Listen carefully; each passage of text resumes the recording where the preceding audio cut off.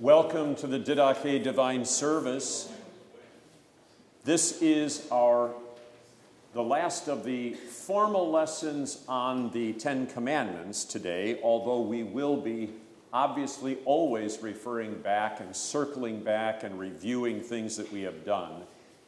But we will be finishing up some material from Lesson 3 and particularly focusing on the rich young ruler, as he is known, in the reading from Mark chapter 10. But we begin with the hymn 581, stanzas 1, 11, and 12. And what we're focusing on today is the law in general. What does it proclaim? What is its spiritual function? Namely, to show us our sin and to lead us to repentance and faith in Christ. And so that's contained verses 1, 11, and 12 especially. Let us begin in the name of the Father, and of the Son, and of the Holy Spirit. Amen. Almighty and everlasting God, you despise nothing you have made, and forgive the sins of all who are penitent. Create in us new and contrite hearts, that lamenting our sins and acknowledging our wretchedness, we may receive from you full pardon and forgiveness. Through Jesus Christ, your Son, our Lord, who lives and reigns with you in the Holy Spirit, one God, now and forever. Amen. Hymn 581, stanzas 1, 11, and 12. These are the holy 10 commandments God gave to us by Moses' hands, when high on Sinai's mount he stood, receiving them for our good. Have mercy, Lord. You have this law to see therein, that you have not been free from sin, but also that you clearly see how pure toward God I should be. Have mercy, Lord. Our works cannot salvation gain, they merit only endless pain. Forgive us, Lord, to Christ we flee, who pleads for us endlessly. Have mercy, Lord. Now, in our review today, we will touch briefly on the 9th and the 10th commandments, and then also the close of the commandments, the terms associated with each one. Remember the 9th commandment, you shall not covet your neighbor's house. And then the 10th commandment, you shall not covet your neighbor's wife or his manservant or maidservant, his ox or donkey, or anything that belongs to your neighbor. And one of the things we highlighted in discussing the 9th and the 10th commandments was the idea that God wished to protect what? Do you remember? 9th and 10th, God wished to protect what? You shall not covet. You're thinking external things. See why we review? You shall not covet. In the 9th and the 10th commandments, you shall not covet. What does God wish to protect? Remember, under the 5th commandment, life. 6th commandment, marriage. 7th commandment, property. 8th commandment, good name and reputation. Those are all external gifts. Polly? Protecting God's gift of the heart. Okay. The heart and the heart's affections, to guard the heart against idolatry, mistrust. Okay? And the affections that flow from the heart, what I love, what I desire. Okay? So he wishes actually to protect the heart with the 9th and the 10th commandment. All sin emanates from the desires of the heart if they are covetous desires. So before anyone murders someone, he has coveted their position, life. He is full of vengeance and anger, and so he commits the act of murder. Before he steals, he covets the property of others, money, wealth, and so forth. Before he commits adultery, he covets another man's wife. So covetousness is the source of the external sins that the other commandments speak about. So the heart is the seat of faith, the place of faith.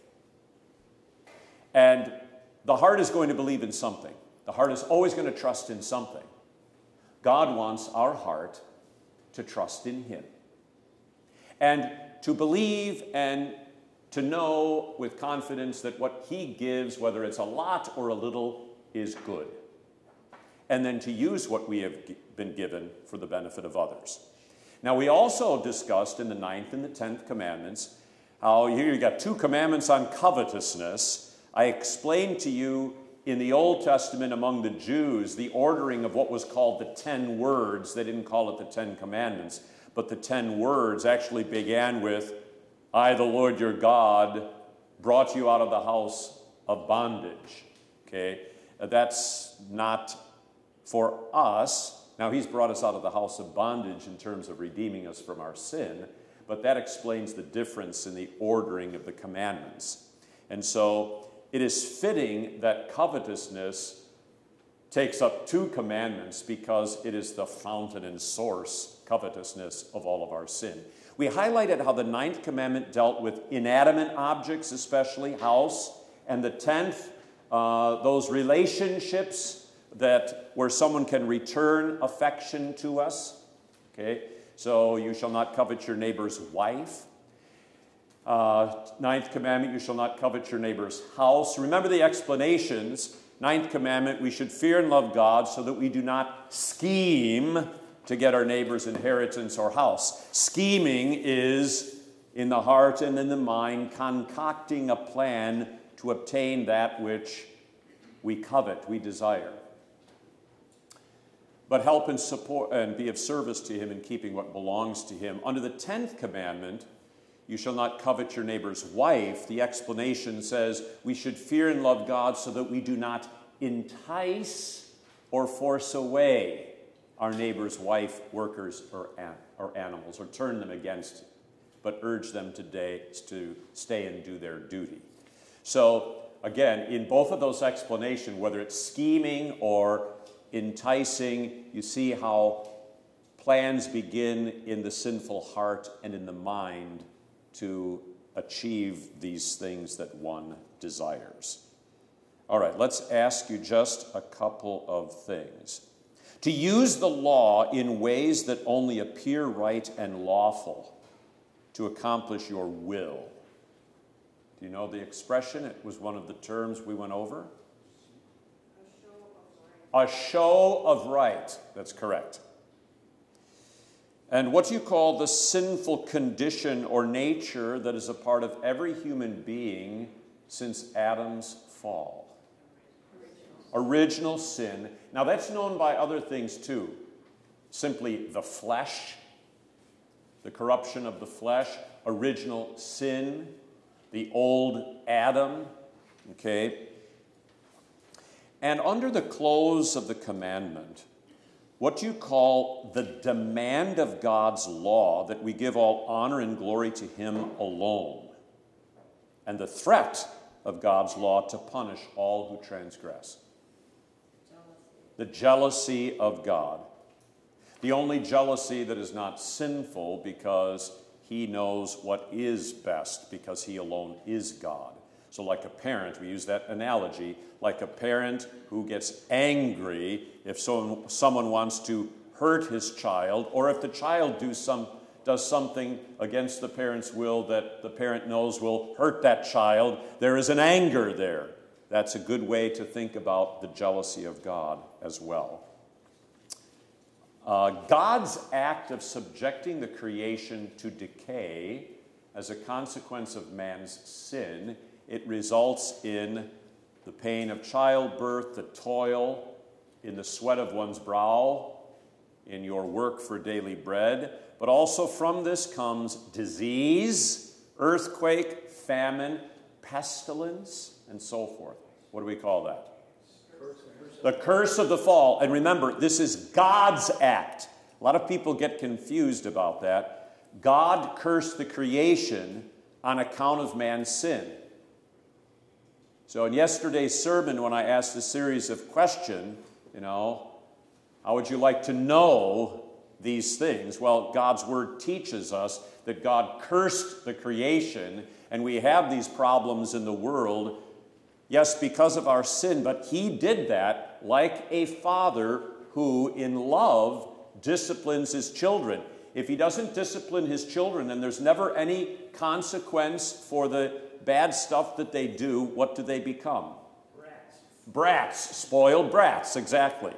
So the things that we suffer are intended to strip us of self-reliance so that we might learn to rely upon Christ.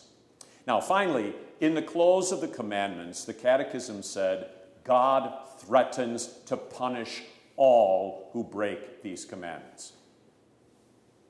Now, if you let that sentence sink in, do you realize what it means?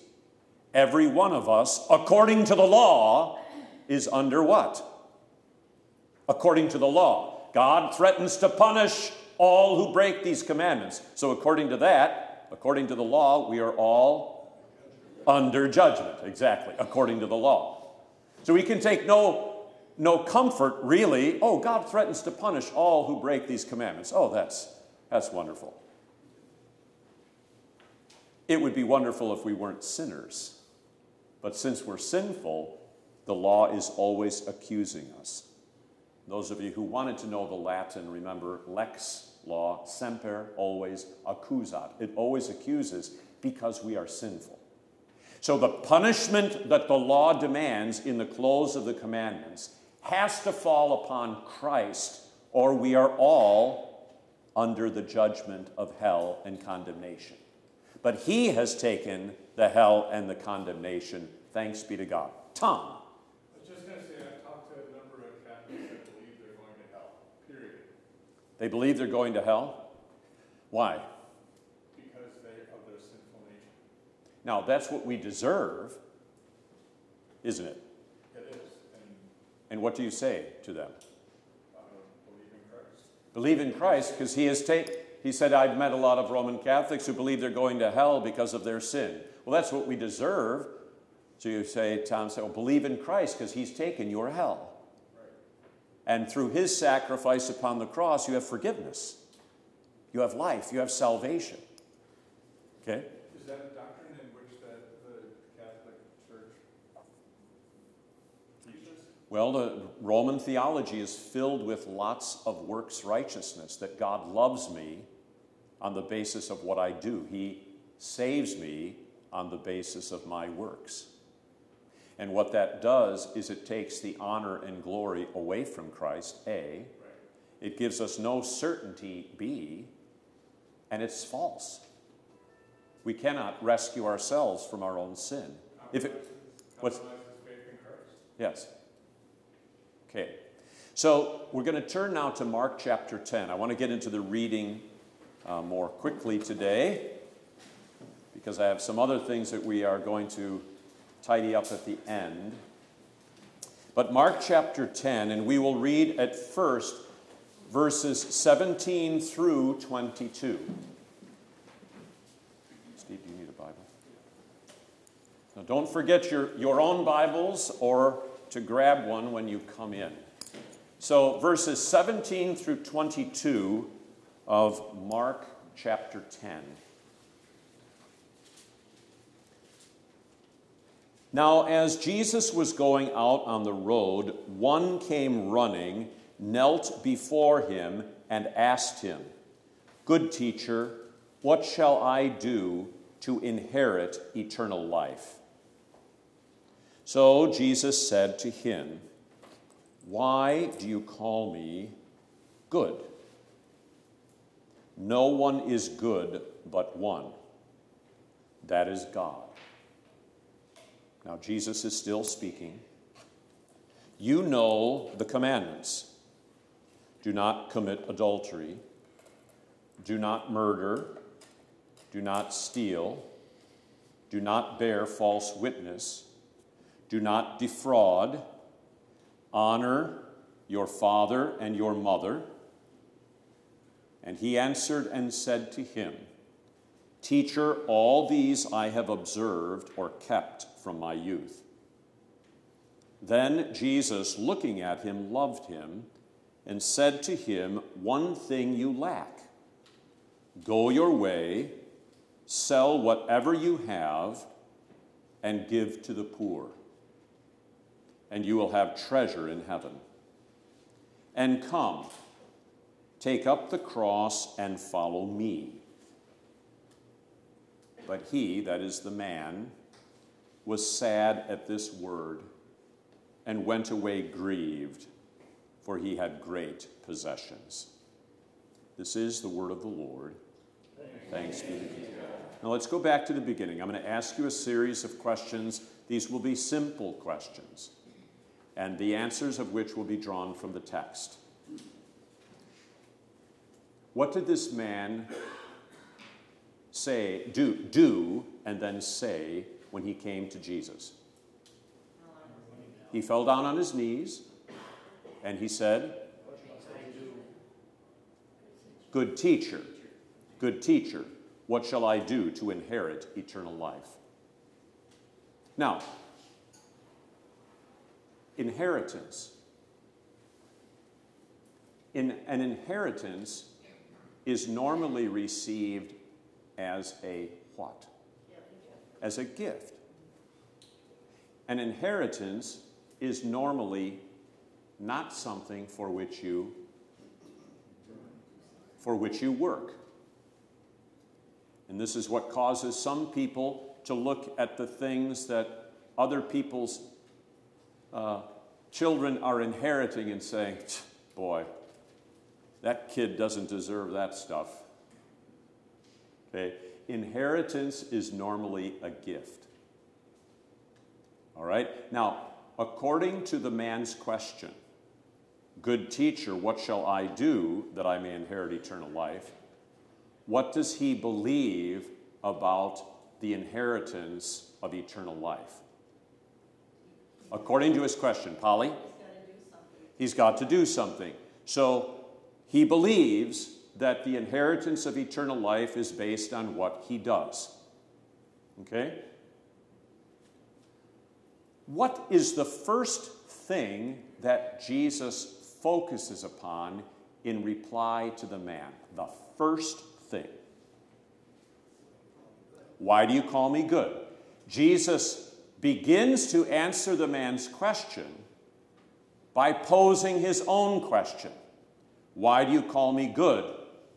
Does Jesus answer the question that he poses? In other words, does Jesus answer his own question? Yes. Yes. What does he say? Only God is good. Only God is good. No one is good but one. That is God. So, if no one but God is good, let me repeat it so you clearly understand. If no one but God is good, then this man standing before him is what? Evil. Is not good. He's evil. You follow the logic? Jesus focuses on the man's question, good teacher, and how he addresses Jesus. Good teacher, what must I do to inherit eternal life? Why do you call me good? Do you realize what you are saying? There is only one who is good, which therefore means that man is not good. Does the man believe he is good, or at least good enough, or hopes he is good enough to inherit eternal life? Yes. But according to Jesus, there is only one who is good: God. Now, of course, God is standing before this man. This man is sincere in asking the question. He really wants to know. But his faith is a faith in what? Himself and his own works. And he is called the rich young ruler because of another gospel, the rich young man, okay? Is he similar to the first reading we had at the beginning of Didache, the parable of the rich man and Lazarus? Yeah. In both cases, that rich man in the first parable trusted in his works, his accomplishments, the money he was able to accrue. Maybe he worked very, very hard. He was dressed in purple and fine linen. He fared sumptuously every day. But he had made a what out of his accomplishments, out of his money? A god, an idol. The same thing here. He comes to Jesus not like the Pharisees who were filled with, trying an attempt to ensnare Jesus. He comes sincerely. Good teacher, what must I do to inherit eternal life? But Jesus meets him right where he is, his understanding of what is good. And according to this understanding that Jesus gives, perfection. There's only one who is good, God, in whom there is no sin. Now, Larry, you had a question. Why doesn't Jesus think that he's good? Oh, Larry, wait, let me, stop. Is Jesus God? Yes. Larry, is Jesus God? Yeah. Okay, no one is good but one, that is God. You answered your own question. Why? Oh, I thought he was referring to the Father. Well, he is, and himself. There is only one God, Larry. Father, Son, and Holy Spirit. So I could say it like this, Larry. Jesus says to him, no one is good but one, that is God, and you're looking at him. Okay? Because in Jesus you see goodness. Because in Jesus, going back to the two tables of the law, what is the first table of the law? Summarize, proclaim, you shall what? Love the Lord your God with all your heart, with all your mind, with all your soul, with all your strength. That's Jesus. He loves his Father that way. And love your neighbor as yourself, or in place of yourself. Jesus does that in the sacrifice that he makes upon the cross. That's goodness, okay? So yeah, no one is good but one, that is God, and you're looking at him. Now, look what comes next. Does Jesus wait for any further reply from the man? No, he's catechizing the man. No one is good but one, that is God. And then he goes right to the 10 Commandments. You know the commandments. The man did. Jesus is speaking and he quotes, do not commit adultery. What commandment? See, these are easy questions. 6, do not murder. 5, do not steal. Do not bear false witness. Do not defraud. The 9 and 10th, correct. Honor your father and your mother. The 4th. So he packages the second table of the law together around the 4th and the 9th and the 10th commandments. And he answered and said to him, oh, I guess I'm not as good as I thought I was. Is that what he says? Oh, I have to keep all those commandments, so I guess I've missed the mark. No, instead, how does he answer? All these I have observed, or all these I have kept from my youth. Now, what is your reaction to that statement? Honor your father and mother, you shall not murder, you shall not commit adultery, you shall not steal, you shall not bear false witness, you shall not defraud. All these I have kept from my youth, from little on. What is your reaction to that? He's humble. He's a liar. He's a liar. Tom says he's humble. You're being sarcastic, right? So does anybody react differently? I mean, are you kidding me? As a little boy on up, you've never sassed your mom and dad. You have never disobedient. You never stuck out your tongue, Kathy, at your mother when she told you to do something and she turned her back and you went, Okay? Come on. And of course, as we learned in the previous reading, Jesus preaching on the Sermon on the Mount, whoever is angry is in danger of the judgment because of murder. Whoever lusts is guilty of adultery. Whoever obfuscates and doesn't say, let your yes be yes or your no, no, is transgressing. Well, then everyone is a sinner. Now, when the man, Polly, do you have a question? I do. Okay, go ahead. Why doesn't Jesus ask him about the first table of the law? Good question. Can you hold that in abeyance for a moment? Sure. Okay.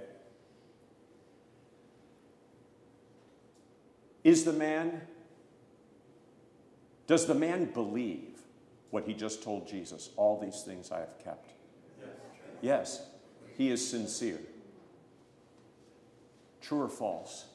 False. Wait a minute. Let me ask the true or false question. Okay? Now, the man's sincere, but he's false. He's wrong. Yeah. Okay, I get it. So, is the man sincere? Yes, he's absolutely sincere. Now, here's the true or false question. Truth is whatever you sincerely believe. It's false.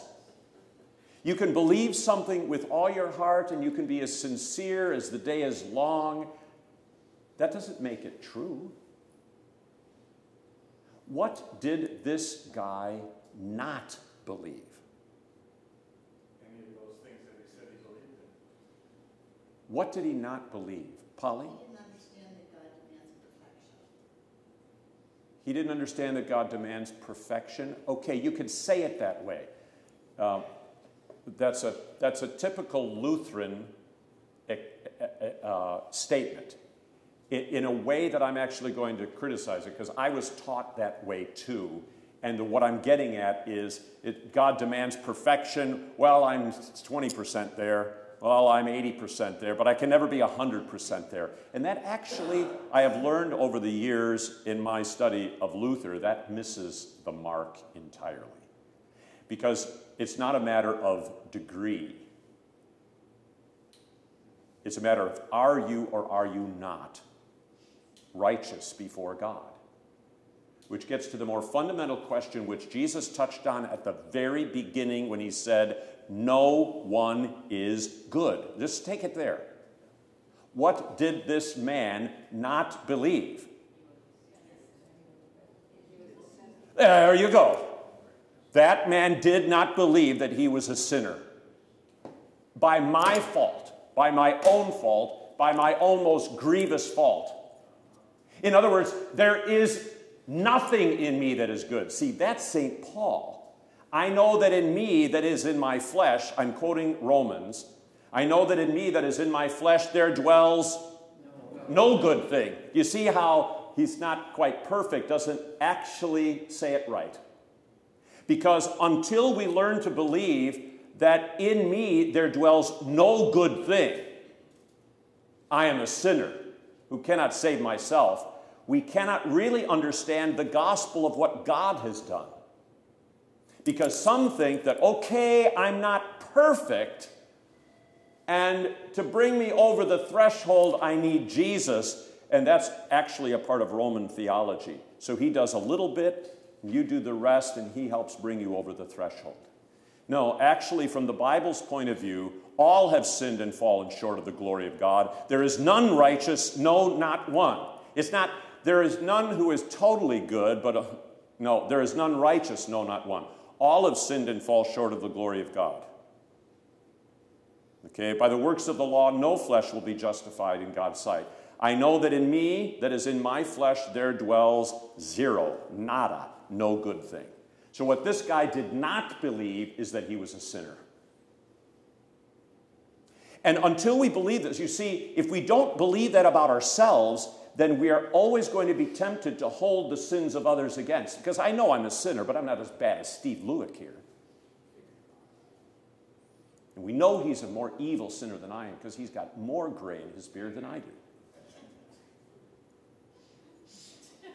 But I must be a worse sinner because I have less hair than he does. So, okay, so how do you slice that? No, until we learn to believe that I have no claim to righteousness by anything in me, we cannot really come to know what Christ has done for us. Okay? Do you see kind of the difference there, Polly? Yeah. Okay, now, where did my Bible go? Here it is. Now, how would you have engaged this man at this point who has just said he's kept all of these commandments under the second table of the law? I probably would have told him he was lying. You probably would have told him he's lying. Okay, any other responses? Impossible. Impossible, okay. A little laughter. What? A little laughter. A little laughter, okay, maybe. Would you have attempted to argue with him on the basis of each commandment? Like, you mean to tell me you never disobeyed your mother, ever? You mean to tell me you've never had an angry thought against anyone, ever? You mean to tell me you've never lied? Do you follow what I'm saying? Jesus does not do any of that. Instead, what is his reply? I'll give it to you. Jesus loved him and said to him, one thing you lack. Go your way, sell whatever you have and give to the poor, and you will have treasure in heaven, and come. Take up the cross and follow me. There's Jesus' reply. Now, what, pardon me? Of who he is. Of who he is. The I am. The I am. Okay, now, you're getting to the point here, Steve. Jesus says, one thing you lack. Does that mean he really had kept all those commandments? He just lacked one thing? Is that what it means? No. It rather means unless you have this one thing, you lack everything. You got that? Unless you have this one thing, you lack everything. What is this one thing? Polly? It's the first table of the law. Aha, well, it is the first table of the law. Yeah, love the Lord your God. What is this one thing he lacks, though? Christ. Aha, Christ. Did you say that? Yes. Christ is the one. See, I asked it deliberately, what, instead of who. Now, how do we know it's who? Because he says, follow me. See, you will misread this passage if you think, when Jesus says, sell everything you have, give it to the poor, if you think the one thing he lacked is he hadn't done enough philanthropic acts. Do you follow? In other words, if you want to be saved, then do more acts of charity. Okay, you got everything else met, you know, like Polly, he's almost perfect. If he does a little bit more charitable work, then he'll achieve perfection. That's not the point. Why is Jesus telling the man, let go of everything, sell it all, give it to the poor? What is he calling the man to? Why is he saying that? When he says, let go of everything, sell it all. Don't trust yourself. What's that? Repentance. Because what is this man trusting in? His works, his money, his possessions. This is the call to repentance. There's the first table of the law, Polly. Yep. See, he had made a god out of his treasures, out of his riches, out of his good works. This man is telling him, Jesus is telling him, don't trust your good works. You follow? Don't trust your good works. Let go of all of it. Of all of it. But these are the things I've been basing my future on. Get rid of it. But I like my money. Get rid of it. You made an idol out of it. But I think I'm a good person. In your flesh there dwells no good thing. You're a sinner. Let go of your works, your money, your possessions, your position, whatever it is, all of those things you are trusting, and follow who? Me, he says. Follow me. The one thing he lacked was Christ. Now Tom, and Larry, the only one who is perfect, or use Jesus language. Good. Yeah. I always like using Jesus language. The only one who is good. Now you're right, he's perfect. But let go of everything else. He calls him to repentance. Those were his gods. Trust me. Rely upon me. take up your cross and follow me. And as a couple weeks ago in the sermon on Sunday morning, part of our cross as Christians is this daily struggle with the same kind of self-righteous work righteousness that was in this young man.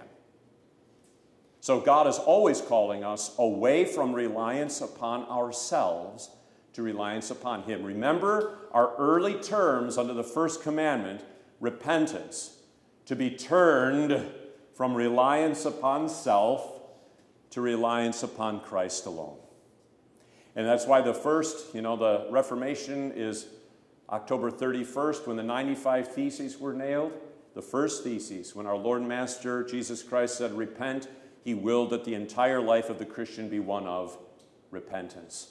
That is to say, the turning away from self-reliance to reliance upon Jesus. Follow me. And we know that's the call to faith in Jesus as the only one who is good, the only one who is righteous because He died on the cross. Because at the end of the Gospels, He says to the church, make disciples of all nations, followers of Jesus. Follow me by baptizing and catechizing them. So it's the call to repentance and faith in Christ. Tom. There's an earlier reference in the New Testament, in the Old Testament about the cross. But why does He say take up the cross? Is that a forbearing? Well, why does He say take up the cross? What does this mean? Well, as Christians, we are joined to Christ who died upon the cross, okay, for our salvation, for our forgiveness. And when we feel our sin, honestly, we are actually feeling or experiencing something that Jesus went through in His death upon the cross. When we struggle to keep the law and to love God and to love the neighbor, we are feeling the sin that nailed Him to the cross. But yet He's alive at this point. Well, because only He, in His death, paid the price for sin, and the result of that was life from death. The reference to that, though, to this man was that I know what's going to happen to me. I mean, why Okay, what does the cross always mean? What in history, if you were nailed to the cross, what did that always mean or result in? Your death. Your death. So when Jesus says, take up your cross and follow me, finally then, we must die to self. What had to die in this man? His reliance upon himself, his self-righteousness, his pride. He had to become a beggar before God. So crucifixion, taking up the cross and following Jesus, is always about dying to self, dying to self-reliance, which is what repentance is, to be turned away from self and one's own presumed good works, which, according to Jesus, aren't good at all, to reliance upon Christ, who alone is righteous. Follow?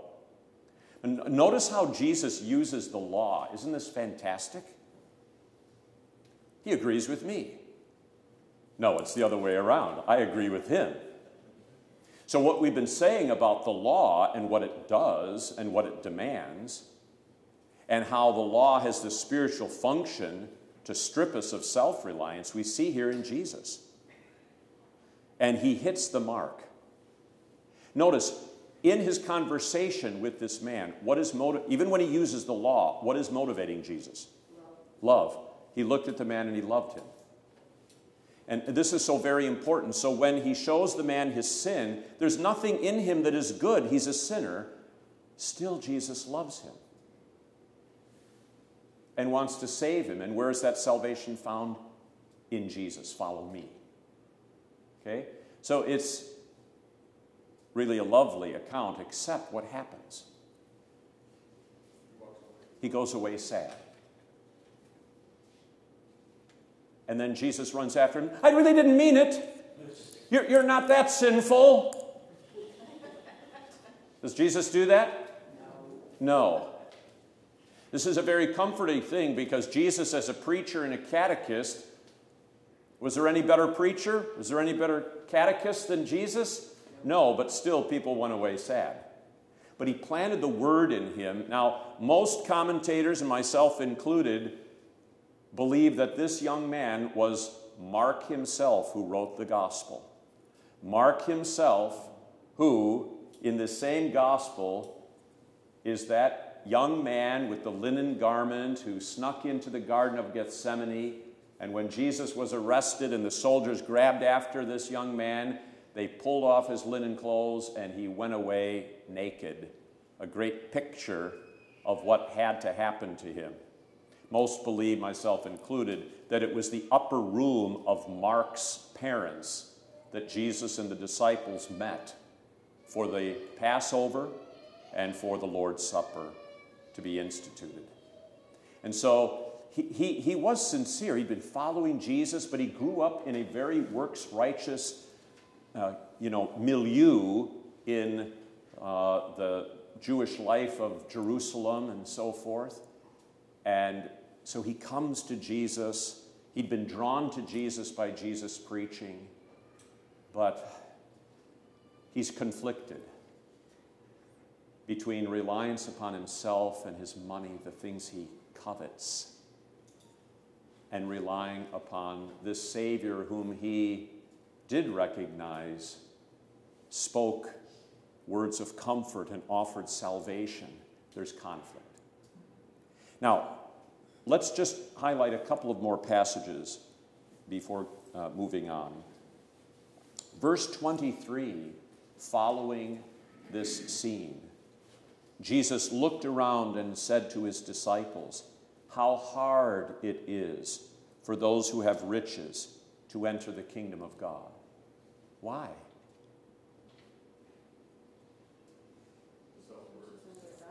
That riches are their God, and it's hard to let go of them. You know, as much as we appreciate, and we've got great wealth in this country, the standard of living of the poorest is greater than the standard of living of many noblemen and princes down through the centuries before us. Maybe what we need most is to be stripped of such things, because it's so easily they become our God. Now the disciples were astonished at his words, but Jesus answered again and said to them, "Children," there you see the love for them, "how hard it is for those who have riches to enter the kingdom of God. It is easier for a camel to go through the eye of a needle than for a rich man to enter the kingdom of God." How easy is it for a camel to go through the eye of a needle? Answer, simply, impossible. And they were astonished beyond measure, blown away, saying among themselves, "Who then can be saved?" Now, part of the disciples' astonishment is rooted in a fact that most of us don't really realize, especially if you come out of the 60s and 70s generation like Cherie over there, who think of Jesus and the disciples as flower children, walked around in these robes, love, peace, joy. Okay. But I was well catechized. The reason why they're astonished beyond measure and then say, "Who can be saved?" is because they themselves were rich. Peter and Andrew, James and John were well-to-do fishermen. They had a fishing business there in Capernaum on the Sea of Galilee. Archaeologists have discovered in Bethsaida, I believe it's Bethsaida or Capernaum, forget which one, but the house of Peter was discovered, and it's the largest one in the whole community. Large enough because he made money. Besides, how else could these men go off with Jesus for 3 years? So what he's identified, that the disciples, a lot of them had money, just like Father Abraham, when he was called to faith. Why should I leave my homeland? I've got it pretty well here. It's amazing how many of those people in the Old Testament who were called to follow the Lord, as well as the apostles in the New Testament, had lots of pocket change. Matthew himself was a tax collector. He was a Jew, but he was living pretty high on the hog as a tax collector. Okay? We know that Judas Iscariot, now he didn't repent, but we know that he was a thief. The Apostle John says so in his gospel. It was Judas Iscariot who kept the money box for the disciples throughout those 3 years, and he helped himself. He was the first preacher that dipped into the collection plate, except he never got to preach. Okay? So, no wonder the disciples are astonished beyond measure. Now, notice what Jesus says. Verse 27, Jesus looking at them. What is that parallel to in verse 27 in the earlier scene with the rich young man? Verse 21, Jesus looking at him loved him and said to him, one thing you lack. Now here, verse 27, Jesus looking at them. Now the word love is not there, but it's in there. And he said, with men it is impossible, but not with God. For with God all things are possible. Now that's far enough for us in this reading. I want you to see the miracle of repentance is just that, a miracle. The miracle of faith is just that, a miracle. How does it happen? It happens from God's word, from outside of ourselves, in the form of the law which accuses and the gospel which offers salvation as a gift is heard and received. So if you, in this study today even, if you have the sense of, aha, yeah, I see that now. I see this man's self-righteousness. If you, hearing these words, say, yeah, I see this, there is no one good, that includes myself. Only God is good, and that goodness is found in Jesus. If you're hearing in this word, follow me, Jesus called, trust me. I am your God and I am your Savior. I am your salvation.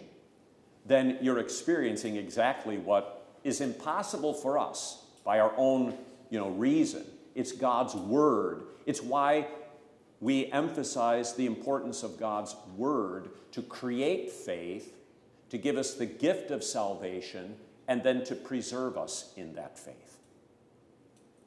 Okay? All right, before we leave this, any further questions on this narrative? It's one of my favorite narratives in the Gospels for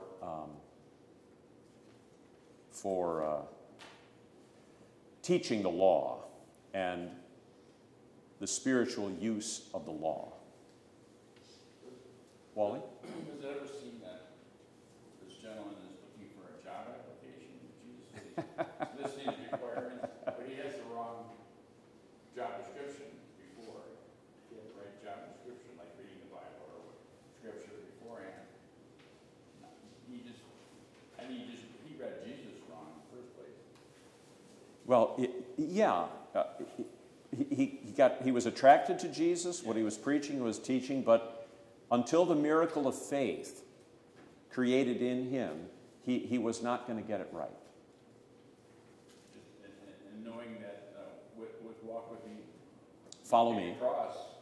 Well, there's no way because he doesn't meet the requirements. Then he could never be a disciple. Yes, one wonders. It's true. One wonders, those people who heard Jesus talk about take up your cross and follow me, what is he talking about? We always read it after the fact. But when he was actually speaking, he hadn't yet gone to the cross. Okay? And so a lot of these things become more clearly in focus after the fact. Polly? Well, I'm just going, I guess, with what Wally is thinking, because I've been thinking that back here all the time.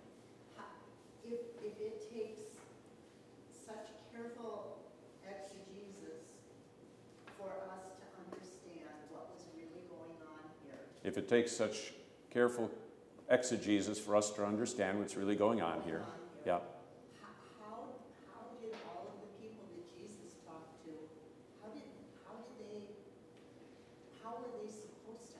How were they supposed to understand, those who heard Jesus? Well, this goes back to what Jesus just said.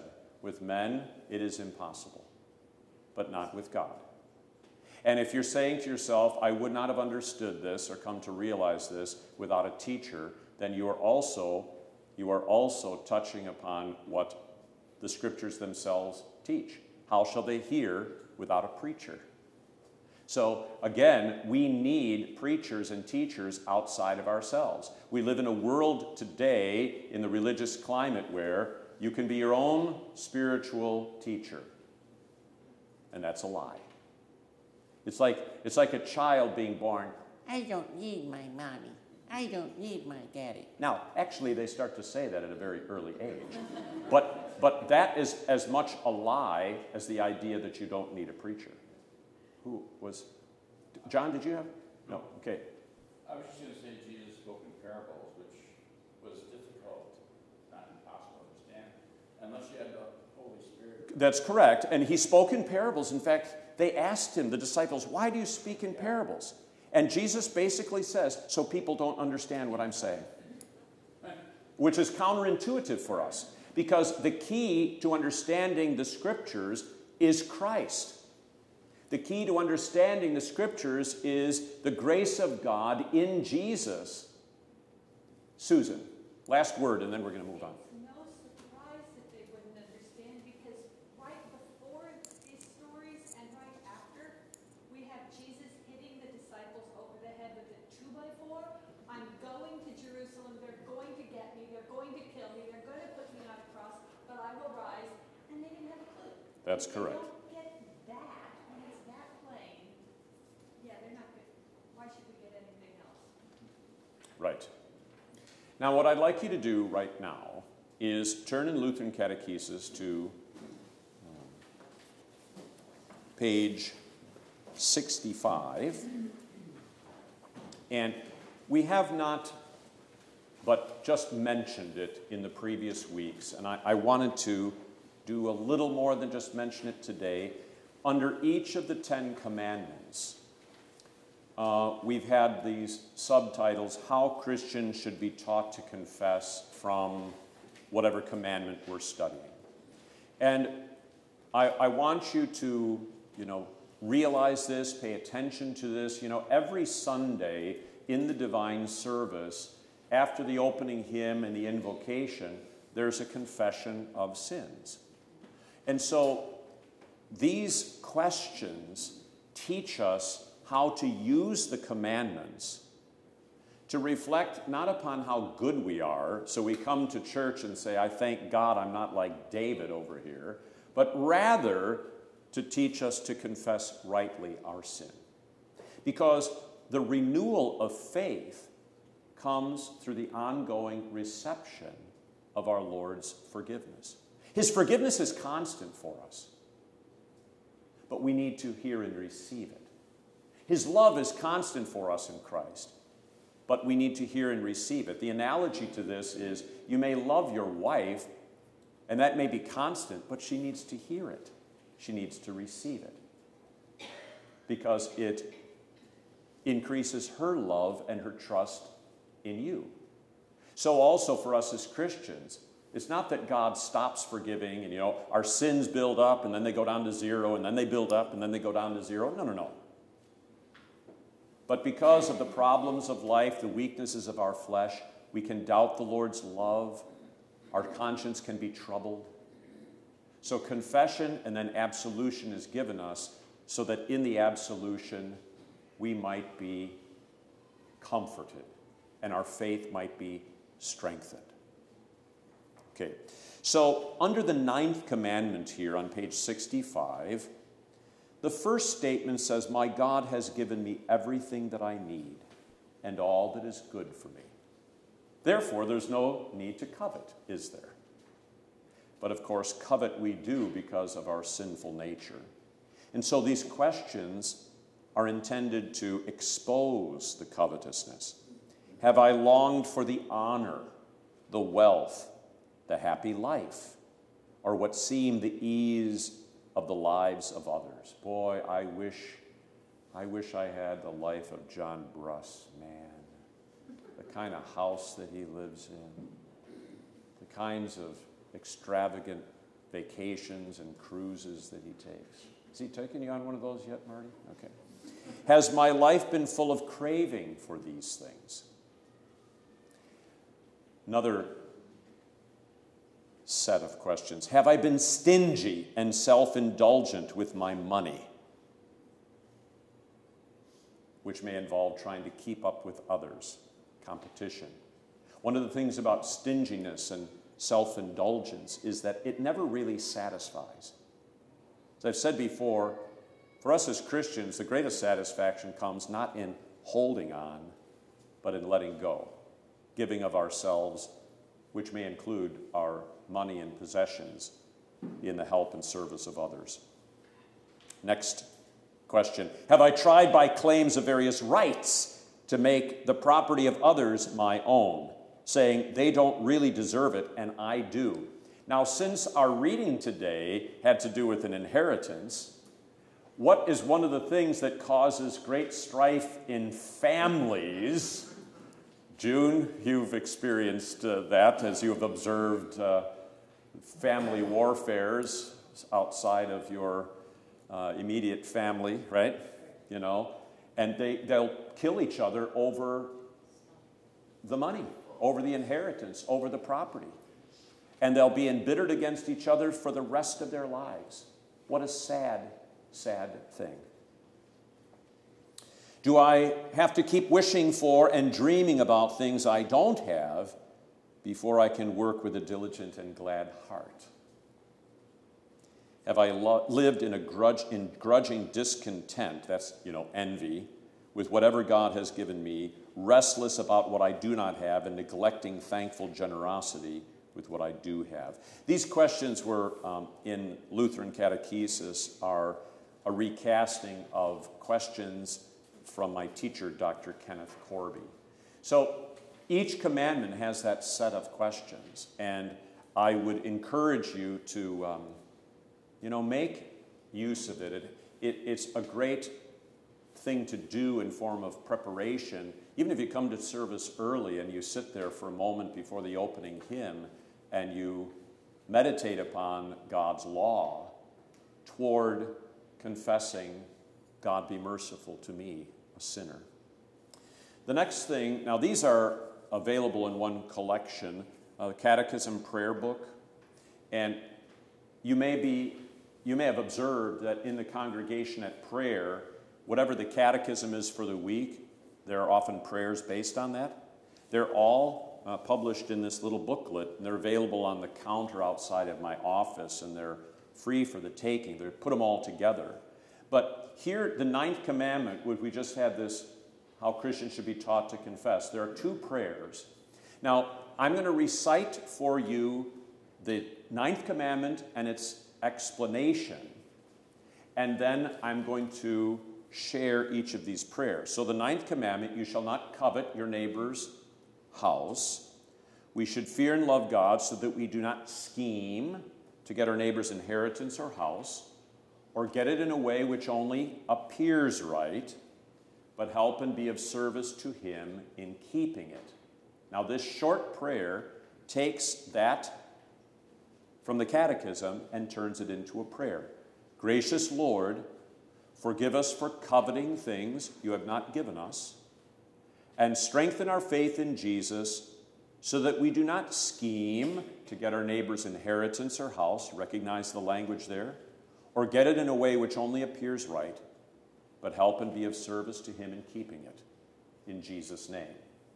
So that's a simple prayer that takes, you'll learn what the 9th commandment means, then you pray to God for his grace to be able to do that which, you want to know what good works are? These are good works. Not to save ourselves by them, we can't, but to serve our neighbor. And this is an emphasis that we'll continue to make, that we as Lutherans are not against good works, but the good works that God has given us to do, the 10 commandments give us a ton, are for the service of our neighbor in love, not for ourselves. Okay? Now, the longer prayer in here develops things that Luther suggested when praying Bible verses or the Ten Commandments or the petitions of the Lord's Prayer. You can pray speaking back to God what it is that he teaches us in this case, in the ninth commandment. You can, secondly, give thanks for this teaching, because God's teaching is always good. Even if it accuses us of sin, that's good, because if we didn't know our sin, we wouldn't know our Savior. So what is he teaching us in this commandment? An occasion for thanksgiving. Third, he says, treat it as a confession of sins, an opportunity to confess your sins. And then finally, as an opportunity to make a petition, a request to God. So notice how some of these themes are in the ninth commandment, longer prayer. Most merciful God and Father, you teach us in the ninth commandment that we should not make an idol out of the things that belong to others, but that we should help and be of service to our neighbor in keeping what belongs to him. So you notice, speaking back to God what he teaches us. You have called us in love to look out for and protect all the temporal gifts that belong to others. Now comes a confession of sins. For Jesus' sake, forgive us for every form of covetous desire and envy, for insisting upon having things that you have not given us, for being preoccupied with finding ways to get more and more for ourselves, and for making plans to obtain things from others by claiming that we have a right to them and they do not. And now the petition. You've confessed and asked for forgiveness. Now the petition. Guard the thoughts and desires of our hearts. Rescue us from every form of greed and selfishness.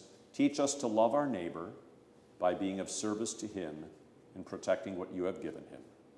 Through Jesus Christ our Lord. Amen. So every commandment in here has two prayers, a short and a long one, that teaches you how to make use of these. And this follows the theme that has troubled me since the late 1980s, and that is where people see the catechism as a textbook to be used for confirmation instruction for a couple of years and then put it away. Instead, Luther wanted it to be a prayer book and a handbook for the Christian faith and life. That's why we encourage everybody to learn by heart the words of the catechism. It's why it's in the congregation at prayer every week, just focused on that little section. You know, we've been on the second article last week and this week.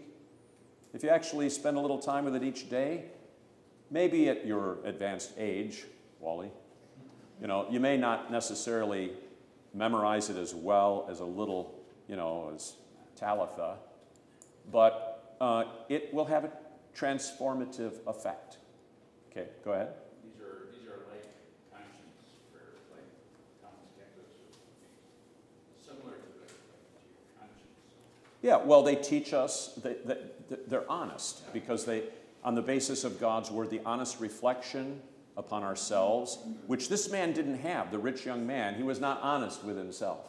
He was sincere, but he really wasn't honest. And that's why Jesus loved him and said, look, you lack one thing, me. Let go of everything else. Follow me.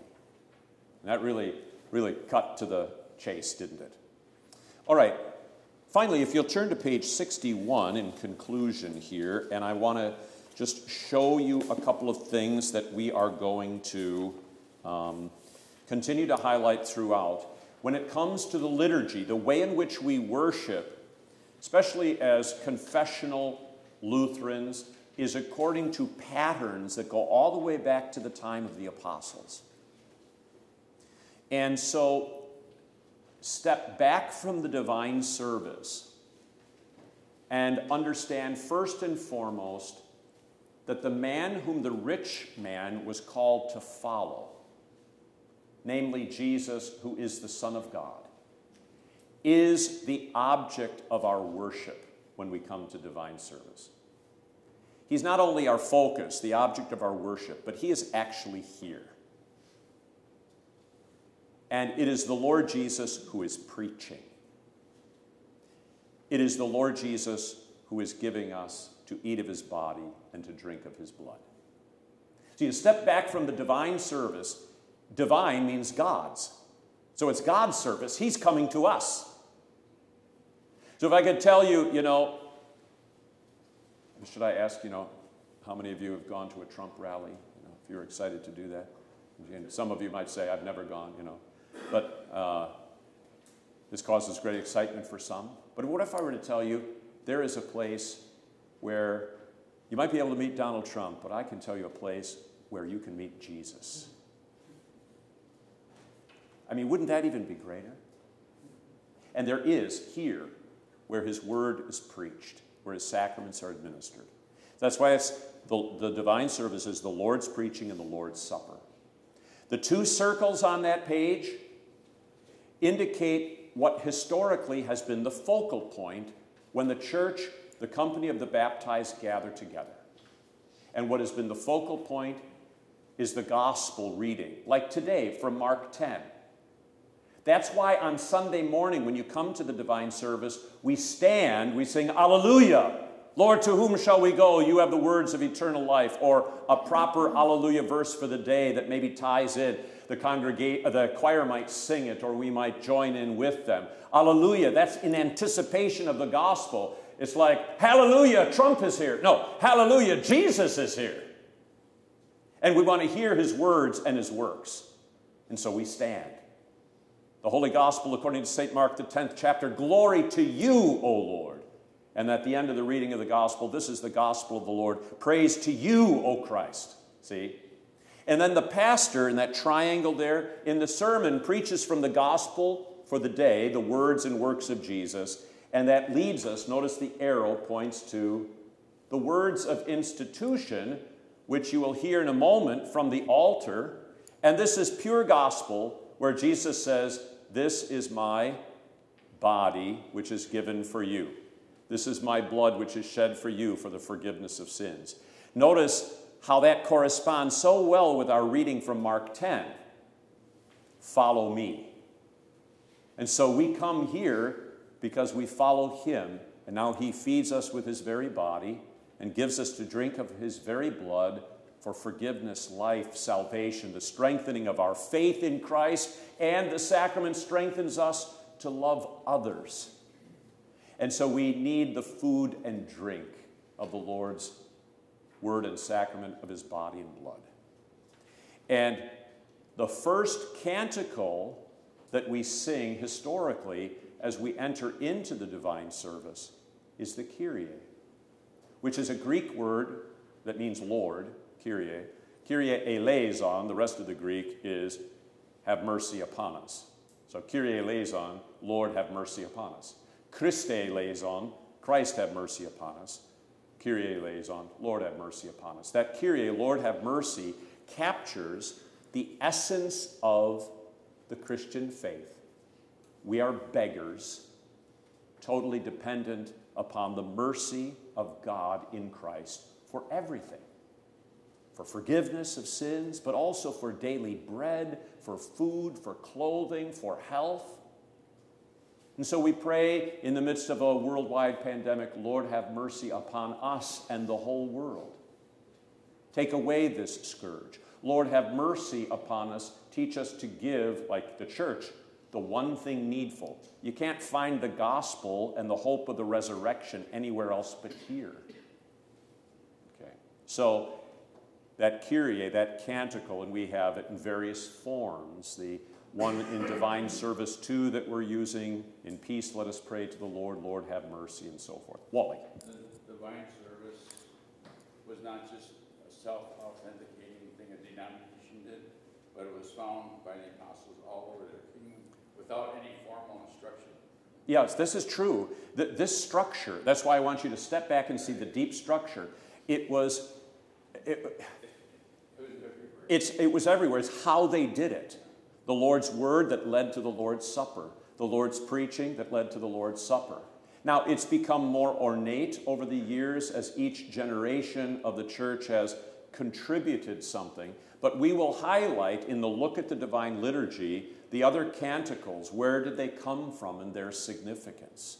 And it's a way in which we're anchored to the faith of our forefathers, going all the way back to the apostles themselves. All right. Next week, we will turn to the next part of the catechism, the Creed, with a discussion of creation.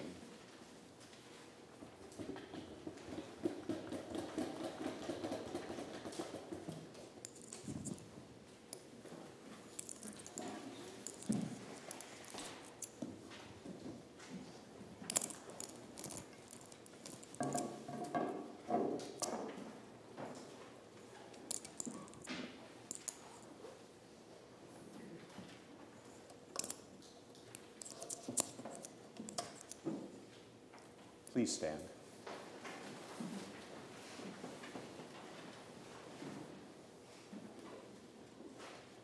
Beloved in the Lord, let us draw near with a true heart and confess our sins unto God our Father, beseeching him in the name of our Lord Jesus Christ to grant us forgiveness. Our help is in the name of the Lord. I said I will confess my transgressions unto the Lord.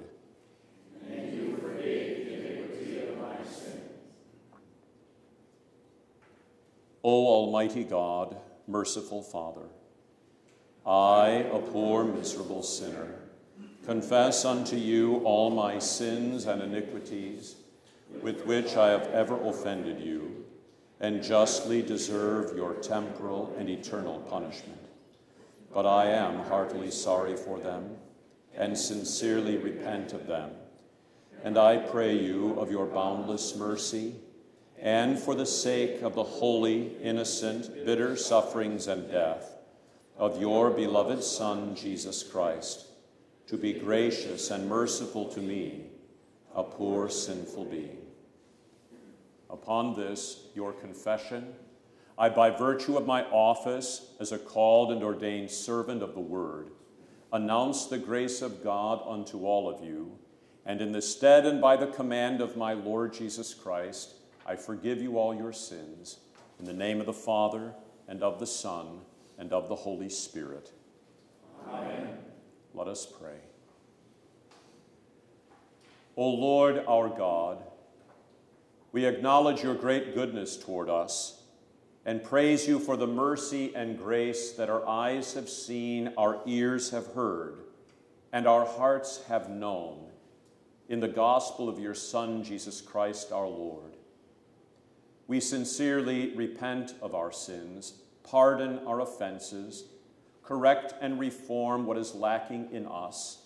Help us to grow in grace and in the knowledge of our Lord and Savior Jesus Christ, to take up our cross and to follow him who alone is good and righteous.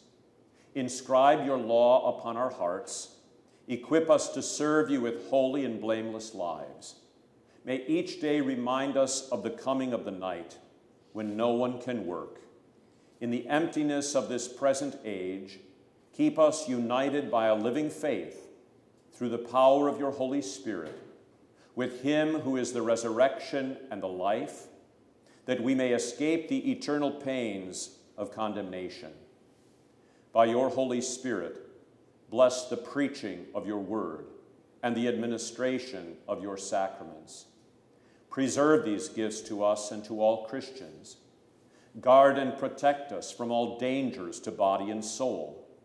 Grant that we may, with faithful perseverance, receive from you our sorrows as well as our joys, knowing that health and sickness, riches and poverty, and all things come by permission of your fatherly hand. Into your hands we commend our brothers and sisters in their physical infirmities, especially John and Katrina, Lenny, David, Jim Nietzsche, Betty Ray Weber, Sarah, Eunice Rankin, Louise Bollmeyer, Carl Stemke, Jeremy LaFleur, Brian Nienabor, Roger Laubenstein, Harlan Peterson, and Allison Whitty. Keep us this day under your protective care and preserve us securely trusting in your everlasting goodness and love. For the sake of your Son, Jesus Christ our Lord, who lives and reigns with you and the Holy Spirit, one God, now and forever. Amen. The Lord be with you. And also with you. Lift up your hearts. We lift them to the Lord. Let us give thanks to the Lord our God. It is right to give him thanks and praise. It is truly good, right, and salutary that we should at all times and in all places give thanks to you, O Lord, Holy Father, almighty and everlasting God, for the countless blessings you so freely bestow on us and all creation.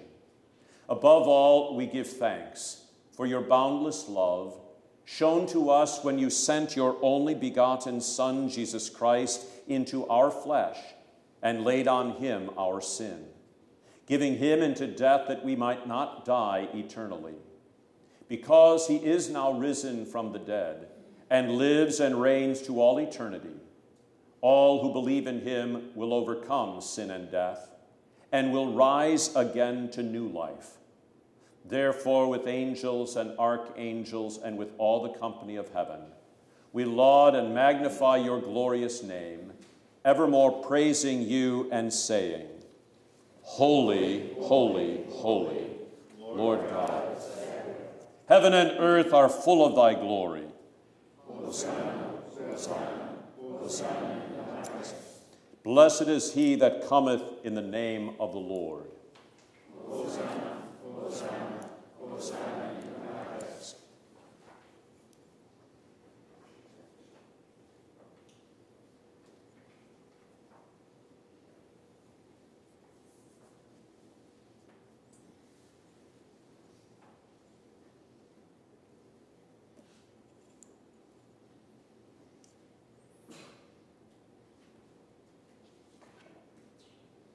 Blessed are you, O Lord our God, King of all creation. For you have had mercy on us and given your only begotten Son, that whoever believes in him should not perish, but have eternal life. In your righteous judgment, you condemned the sin of Adam and Eve, who ate the forbidden fruit, and you justly barred them and all their children from the tree of life.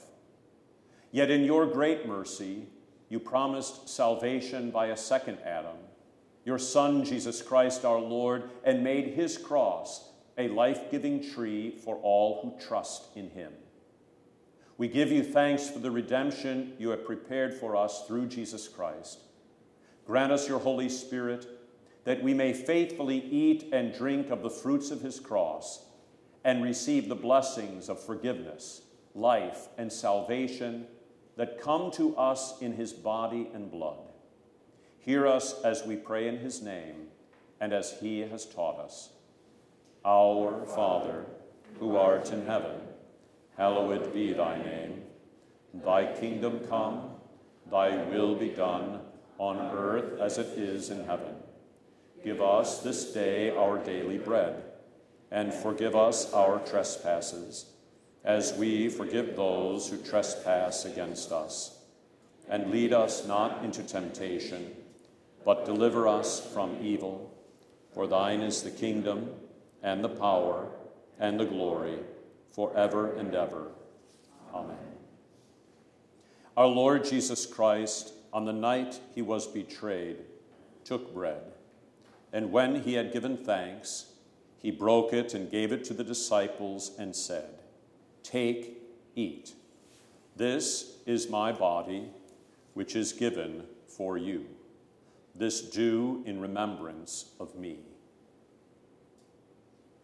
In the same way also he took the cup after supper, and when he had given thanks, he gave it to them, saying, Drink of it, all of you. This cup is the New Testament in my blood, which is shed for you for the forgiveness of sins. This do as often as you drink it, in remembrance of me.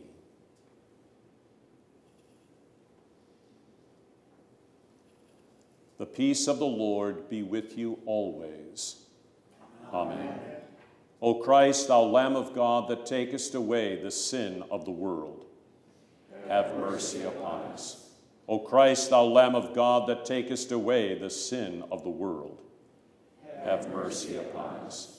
O Christ, thou Lamb of God, that takest away the sin of the world, grant us thy peace. Amen. Please come forward in groups of about 10.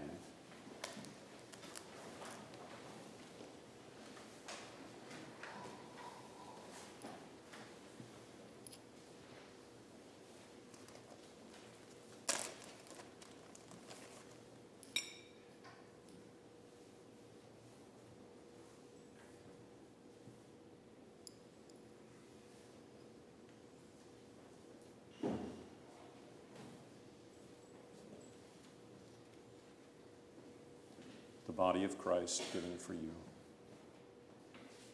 The body of Christ given for you. The body of Christ given for you. The body of Christ given for you. The body of Christ given for you.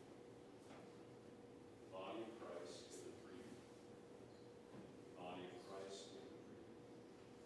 The body of Christ given for you. The body of Christ given for you.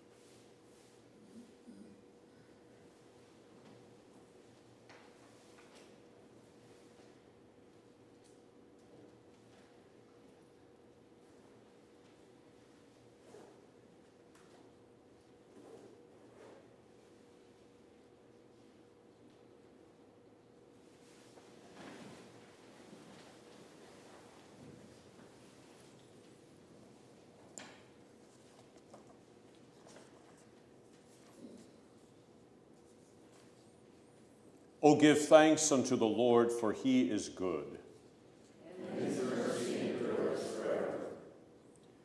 Almighty and everlasting God, we give thanks and praise to you for feeding us the life-giving body and blood of your beloved Son, Jesus Christ. Send us your Holy Spirit, that having with our mouths received the Holy Sacrament, we may by faith obtain and eternally enjoy your divine grace, the forgiveness of sins, unity with Christ, and life eternal. Through Jesus Christ our Lord. Amen. Let us bless the Lord. Thanks be to God. The Lord bless you and keep you. The Lord make his face shine upon you and be gracious unto you. The Lord lift up his countenance upon you and give you peace. Amen.